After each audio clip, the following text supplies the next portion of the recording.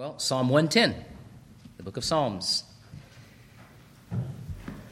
A little anecdote prior to reading this scripture and why it is important that the kings of earth, even though they may have great power, understand their humanity. I was sitting in the pew earlier this evening getting ready to read and marking the places in my Bible that I needed to turn to, and I turned to the book of Ecclesiastes and I thought, I don't remember reading this week. Oh, that's right, I'm not preaching from Ecclesiastes anymore. We need a king who doesn't make mistakes like that. We need a king who is perfect in righteousness and is not caught off guard by lapses of concentration. Psalm 110, though it is not the first psalm of this fifth book, I read that Wednesday night at prayer. And Psalm 107 is an outline of keeping covenant with God and the benefits and the blessings of a life that keeps covenant with the Lord. To keep covenant results in blessings. To violate that covenant is to bring cursings. Now, the way that we look at this in light of Christ and his cross is that when we confess the answer to this question, with whom was the covenant of grace made, we confess that it was made with Christ and through Christ the elect. That now, always, but especially clear since the cross of Jesus Christ, the manner in which we keep covenant with the Lord is through the person and work of Jesus Christ. And when we come into Psalm 110, what we are seeing is the development of that idea prior to even Christ in the flesh. What we find is the gospel in seed form. David understood this not in full as we do, but he understood that in order for Israel, the church, the kingdom of Christ to endure, there must be a Lord, a king greater than he. So now I'll read from Psalm 110. It's a psalm of David. The Lord, Yahweh, said to my Lord, sit at my right hand, until I make your enemies your footstool. The Lord shall send the rod of your strength out of Zion, rule in the midst of your enemies. Your people shall be volunteers in the day of your power. In the beauties of holiness, from the womb of the morning, you have the dew of your youth. The Lord has sworn and will not relent. You are a priest forever, according to the order of Melchizedek. The Lord is at your right hand. He shall execute kings in the day of his wrath. He shall judge among the nations. He shall fill the places with dead bodies. He shall execute the heads of many countries. He shall drink of the brook by the wayside. Therefore, he shall lift up the head. Let me pray now for the blessing of the preaching of God's word. Lord, give us wisdom and discernment. Give us the gift that is your Holy Spirit that grants to us understanding of your holy and precious word. That it might be for us the means whereby a wellspring of righteousness springs forth from our hearts. Help us to know our King, to know his kingdom, what his city looks like, the walls and the palaces of it. Lord, take us on a tour even this evening of what your citizens are like, your children, the residents of your holy city. And of course, what you will accomplish by your mighty hand to bring about the resolution of enmity between the family of the seed of the woman and that of the serpent. And so make us a people who understand well what you are doing and what you have done. We pray this in your name. Amen.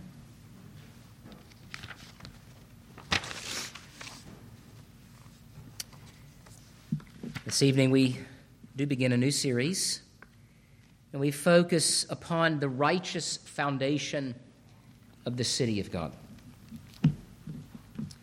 One of the things that develops in your mind as you become a better student of the Scriptures. And children, give yourselves time. You have your whole lives to learn the Scriptures. And you ought to be a student of the Scriptures your whole life. What happens with all of these beautiful word pictures, and there are many of them, and there are many varieties that describe the same things, or they describe particular facets of the same one. We see this in the names that God gives to himself. Those names are not expressions of multiple personalities. They are expressions of his work in bringing about salvation for his people. They are sort of revelatory zip files that I think they still do zip files, double-click on, and when you do that, it opens up an enormous repository of understanding of who God is and what he has done. And so when we speak of Lord Sabaoth, that name that we sing of in A Mighty Fortress is Our God, it is the name attributed to the warrior God, God who rides forth in battle. In the same, we speak of Christ and his offices of prophet, priest, and king. And when we know him as prophet, priest, and king, and we see the prophet, the priest, and the king in the Old Testament, and these offices signified, they're sort of, not signified, but type and shadow of the one who would come. We learn something of who Christ is when he does come. That he is a king like David. He is a prophet like Isaiah. He is a priest like Levi, but more like Melchizedek. This is what much of the New Testament is. The New Testament is a right exegesis of much of the raw material that is in the Old Testament. A lot of what Paul is doing in his epistles is an apologetic of a messianic Christological hermeneutic or right interpretation of the Old Testament. This is how all of these pages that are often neglected in the church speak of the substance of those promises that is Christ Jesus. Now, David is the greatest of all the kings of Israel. David, though committing some heinous sin in his life, which is why we need a greater king even than David, understood, because God told him in 2 Samuel chapter 7, that there would be a king who sits forever on the throne, the Davidic throne, the line of David, that the Messiah, the one whom all of Israel longed for, the seed of the woman, a child born to men, would sit upon that throne forever. And so though David was king, he understood that an even greater king must come, and that he was only a member of the line of the Davidic kinghood. And so tonight, as David reflects upon that king, I want to reflect on that as well. And I want to work through this psalm under these three headings: a greater king, a redeemed people, and a glorious kingdom. Now, we see a greater king in verses 1 and 2. In verse 3 and 4, we see a redeemed people. And then verses 5 through 7, a glorious kingdom. Let's look at the first point, a greater king. The Lord, Yahweh, that's why your Bibles probably have it all caps. That is an indication that when we see that, we need to see Yahweh. That is the covenant God. God is the one who rules the heavens and the earth, the one who made covenant with men, said to my Lord. So, what David means here in verse 1 is, the Father said to the Messiah, sit at my right hand. There are glimpses of the acknowledgement of Trinity, or that at the very least, that the Messiah is David's own master. That he is greater even than David. And that David's son, as Christ says in the gospel, is David's Lord. And so God, Yahweh, says to my master, this is the king of a nation, the greatest nation in all the earth at that time, sit at my right hand. He is speaking of the honor and glory that will be given to the one who will come after David. They're glimpses of revelation. of Psalm 45, of Psalm 48, of we sang it here, 110. Sit at my right hand until I make your enemies your footstool. There is built into the promise of the Messiah or the messianic kingship that of dominion. David understood there is a kingdom, there is a king, and there is an enemy or enemies of that kingdom. We know this. In every great story where there is a great king, that king is great because he has conquered his enemies and the enemies of his people. And the only way that a king can be great is that he has destroyed the enemies and he has brought peace. David did this. David did what Saul could not do. David did what the judges could not do. He brought peace. He brought peace. And all of these things, as I spoke earlier, when you grow in your knowledge of Scripture, all of these word pictures, these similes, associating this with that, begin to form this whole understanding of who Christ is and what he came to do. David knows who the throne actually belonged to. Saul did not.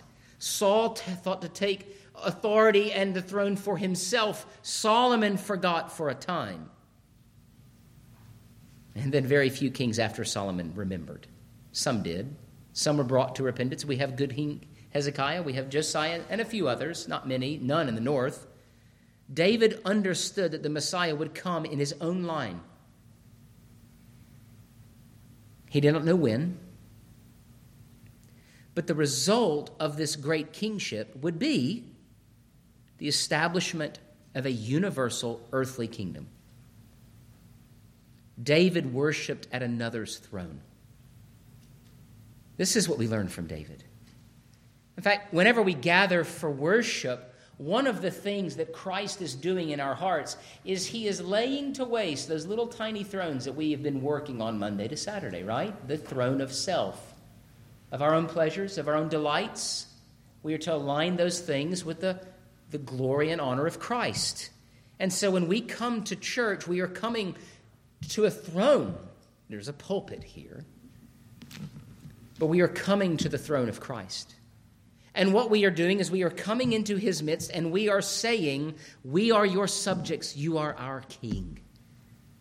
And we hide in the shelter of his wing. Another word picture, like a hen covering her chicks. We are like sheep and he is the shepherd. We are the branches, he is the vine. He is the root of the stump of Jesse. David knew that the king of Israel was more than a mere man. And that God, again, we see that name, Yahweh, the covenant name of God in verse 2, shall send the rod of your strength out of Zion and rule in the midst of his enemies, or your enemies. That the king would be a representative of the people of God and in covenant with God and men. David knew that the king, the true king, would be or must be more than just mere man. He is also greater than a mere earthly political figure, but he is instead God himself, worthy of fear and worship. This is what David is doing. He is worshiping. He is worshiping the one promised to come. And in this, David is exemplary, not just a worshiper, but a king paying homage to a greater king. In fact, the scripture speaks of the whole of God's people as a nation of royal priests. That is who we are. Can you imagine, and he got a lot of flack for this, Harry giving up his royalty so that he could sell his soul for celebrity in America? Not really much of a trade, although royalty is just now celebrity more than anything else. Can you imagine knowing that you are a king and queen, a prince or princess in the kingdom of heavens, relinquishing that glorious title for the junk of earth? This is the great offense in the story of the prodigal son, isn't it? A loving father, great wealth, a promised inheritance, and the son despised it all. David was no prodigal in this way. David understood the glory of the kingdom of the Messiah, and so, as he was carried along by the Holy Spirit, wrote these words that we might know and be taught by them. We are members of the kingdom of God, and as such, we are to see and worship the one who is the king. We are not king. And the end, or the objective, for the rule and reign of the Messiah is dominion. Look at verse 2. Ruling in the midst of your enemies. The world does not know this, but Reformation does not have to contend with Gaston County. Gaston County needs to contend with us. Now, what I mean by that is I don't want you to be puffed up and prideful, but you need to understand this. What the world has is nothing compared to the treasure that we have. Paul writes to the Corinthians and he says, even now we have this treasure in jars of clay, to show that this power is not from us, but it is from God. What the world is doing is they are fighting over the scraps of a kingdom that is in shambles. But what the church is doing is growing. It is on the rise. It is ever establishing its authority, that is the authority of Christ Jesus, the King who is in our midst. And so David, in writing of the throne of Israel, writes of a greater king who will do greater things even than he did. Let's look at the second point, a redeemed people. Thy people shall be willing in the day of thy power, in the beauties of holiness from the womb of the morning, thou hast the dew of thy youth. The Lord has sworn and will not repent. Thou art a priest forever after the order of Melchizedek. A kingdom cannot exist without a king, and a kingdom cannot exist without people. That was the King James I read from. The New King James, it says, your people shall be volunteers in the day of your power, in the beauties of holiness from the womb of the morning. The kingdom of Christ will be filled with those who are irresistibly drawn to the throne. They shall be made willing. How is a man made willing? A woman, a child, to bow the knee to King Jesus? They have experienced the regenerating work of the Holy Spirit. Now, David isn't using that language. That language, the work of the Holy Spirit, the work of regeneration, Christ uses that language really not for the first time, but he makes it very clear. Remember? To Nicodemus. Nicodemus, who should have known Psalm 110, who should have read, your people shall be volunteers. Well, not in English. They shall be made willing. How do I enter into the kingdom of heaven? Christ says you must be born again. We are given new wills, that is, we are made willing by having our hearts transformed. And so if we look at the kingship of Christ, it is not only divine that we see in verse 1 and 2, but it is also a priestly kingship. The king makes his citizens. And in this, he conquers in two ways. He conquers his people by graciously giving them new hearts, and he conquers the world in judgment. This is what the cross does. It brings all men. There is not a man, woman, or child that has ever lived that will not contend with the cross. It stands at the center of all human history. And every man, woman, and child will contend with what happened at the cross. But in grace, what Christ does by his Holy Spirit is he sends his Spirit out into the world as an envoy to the nations through the proclamation of the gospel by men who are called to preach. And he causes people to say, I want to be part of that kingdom. And how are we made volunteers? Maybe we should say we are voluntook, at least in the first part, right?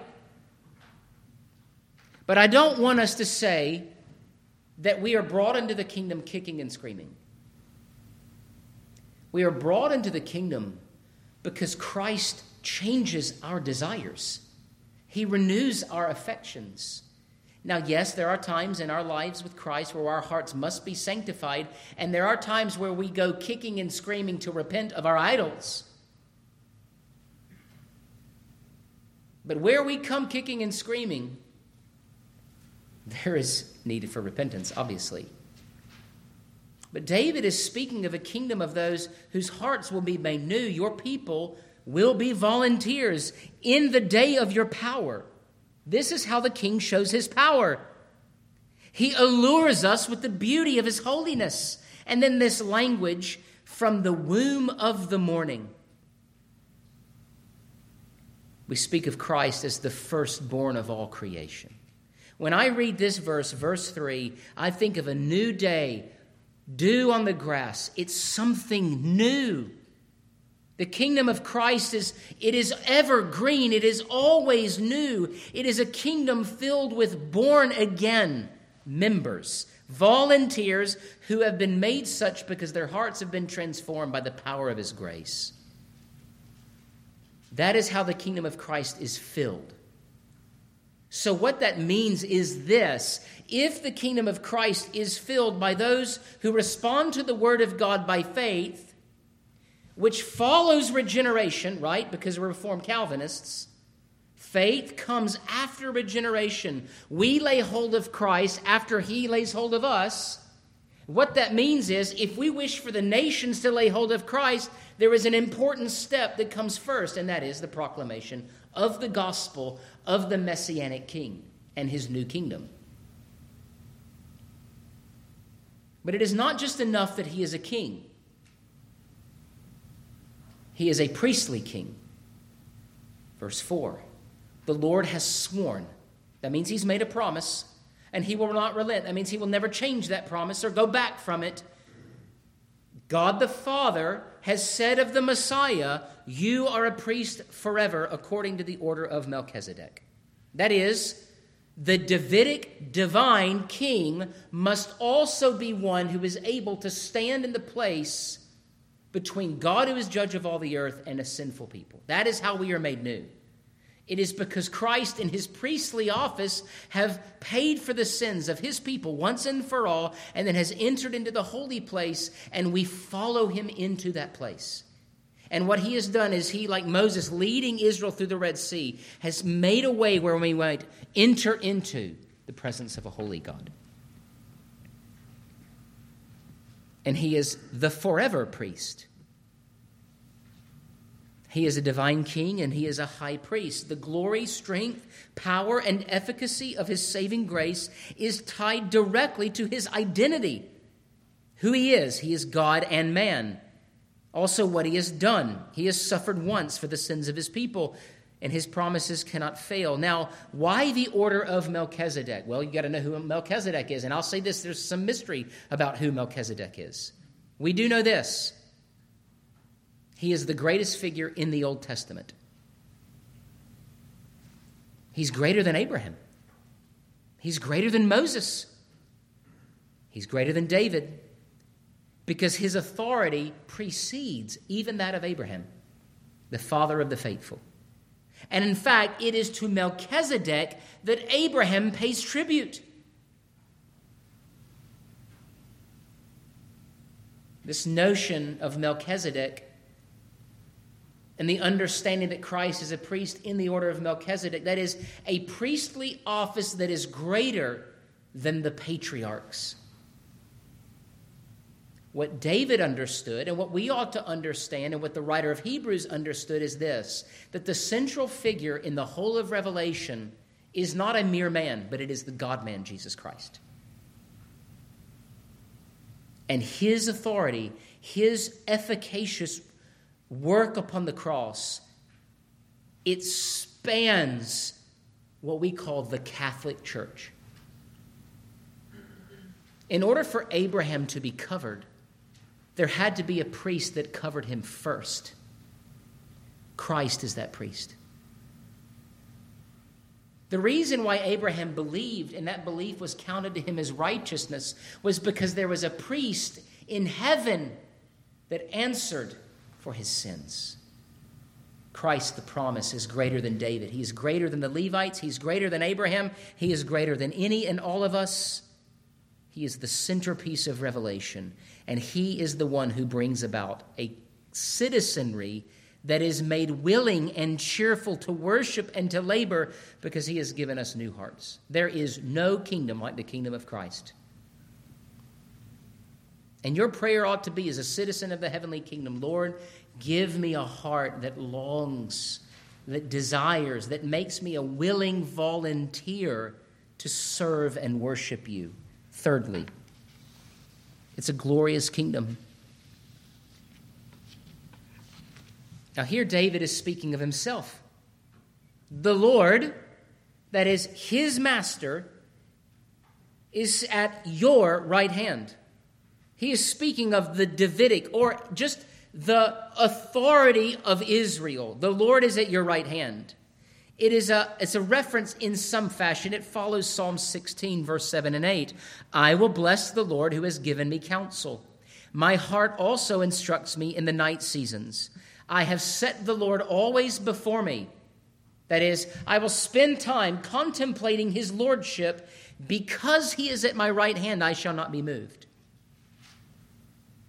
David is saying that the kingly office of the church, of the chosen people of God, will persevere because the Messiah is right there.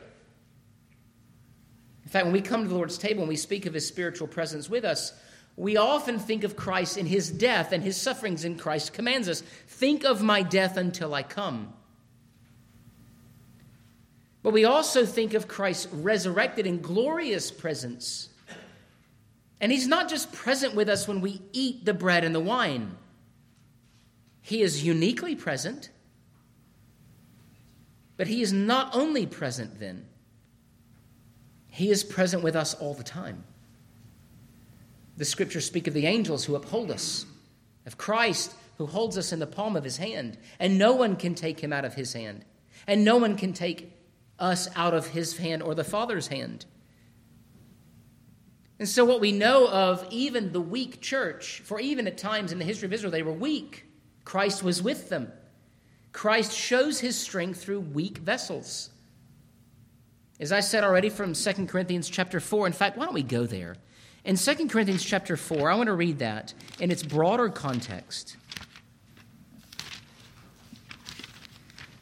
2 Corinthians chapter 4, beginning in verse 7, but we, those are the saints, the church, have this treasure in earthen vessels, that the excellence of the power may be of God and not of us.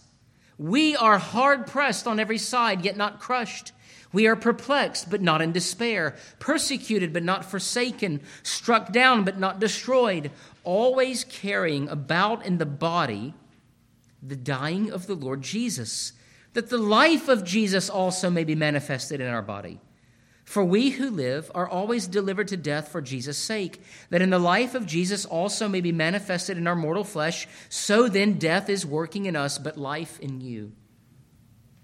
And since we have the same spirit of faith, according to what is written, I believed and therefore I spoke, we also believe and therefore speak, knowing that he who raised up the Lord Jesus will also raise us up with Jesus and will present us with you. For all things are for your sake, that grace, having spread through many, may cause thanksgiving to abound to the glory of God. Now, I said this morning that Christ is no longer weak, and he is not, but we carry about in us the death of Christ in our sufferings, because it is the death of Christ that preaches, and it is the death of Christ that saves.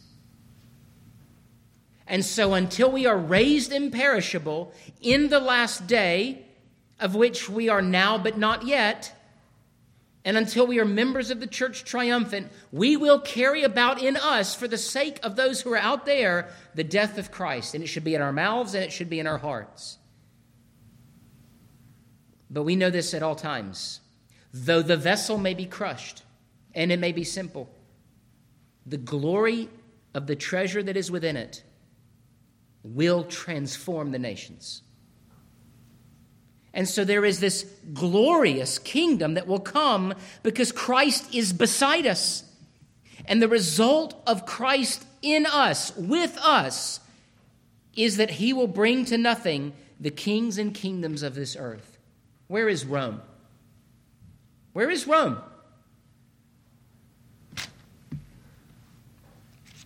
They're nothing.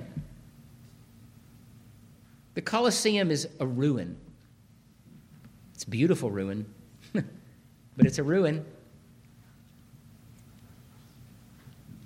Christ will execute kings in the day of his wrath. He will judge among the nations. He shall fill the places with dead bodies, as we sang, heaps and heaps of bodies. He shall execute the heads of many countries. He will do in a very visible and manifest way what he has always done with Israel and through his church, and that is to bring to nothing the nations of the earth. That through the ministry of Christ's kingship, he will bring judgment upon the nations. In Isaiah chapter 2, we read, he shall judge between the nations and shall decide disputes for many peoples, and they shall beat their swords into plowshares and their spears into pruning hooks. Nation shall not lift up sword against nation, neither shall they learn war anymore. When we read of judgment, we always think what? Guilty. But Christ also exercises judgment by giving to those who lack judgment renewed hearts. There is this theory that democracies don't go to war with other democracies. Well, we'll see how well that plays out. What is more true is that those in whom the Holy Spirit dwells know peace, and even we struggle at times. Christ is a good judge. He is the only good judge. In fact, who would you have judge the nations? What man could we elect to fill such a high and holy office? In fact, there is but one good judge. And in his judgment, he brings men to himself, and they are either in him or not, and that is up to him. But he is the one who chooses. And then in verse 7, at the close, there is an allusion to Judges chapter 7. He shall drink of the brook by the wayside. Therefore he shall lift up the head. I'm sure most of us are familiar with the story of Gideon. And as God was sort of gleaning and paring back the army so that Gideon would end up with only 300 men, one of the ways in which God was sort of cordoning off some of those men who would fight was he brought them to the brook, and depending on how they drink, they would be chosen or not. And the result of that is that Gideon ended up with 300. And then God said to Gideon, the reason why I'm giving you 300 men and not the 10,000 that you began with is to show that when Israel triumphs over the wicked nations of this earth, and this particular idolatrous nation that was filled with 100,000 soldiers, was that you can never say, look at what we did. That the manner in which Christ fulfills kingly triumph is a way in which only Christ will receive glory.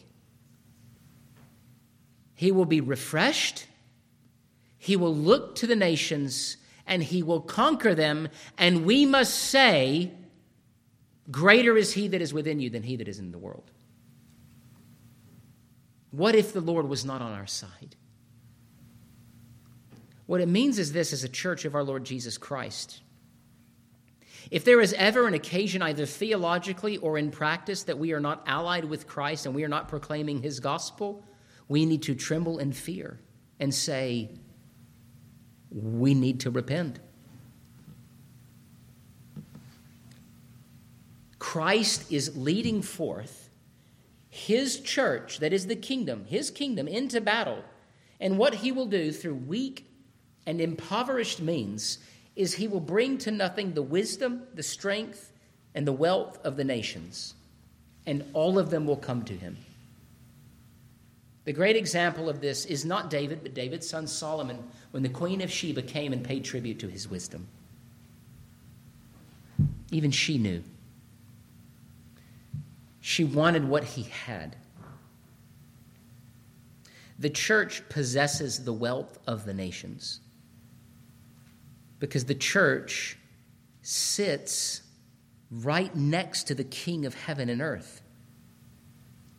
We have Christ, if I can say it this way, in our corner, at our right hand. David was not favored for any other reason than the extraordinary grace of God. We have been chosen for no reason than divine favor, but we can confess that with Christ we shall do valiantly. And so as we move through these Psalms, let us remember who our King is, what kinds of people he is making of us, and what the end of the kingdom is. It is glory, it is victory, it is strength, and it is power. Christ is our divine King. He is our priestly King. He is our warrior King. With him we shall do valiantly, and with him we shall know victory. Let's pray.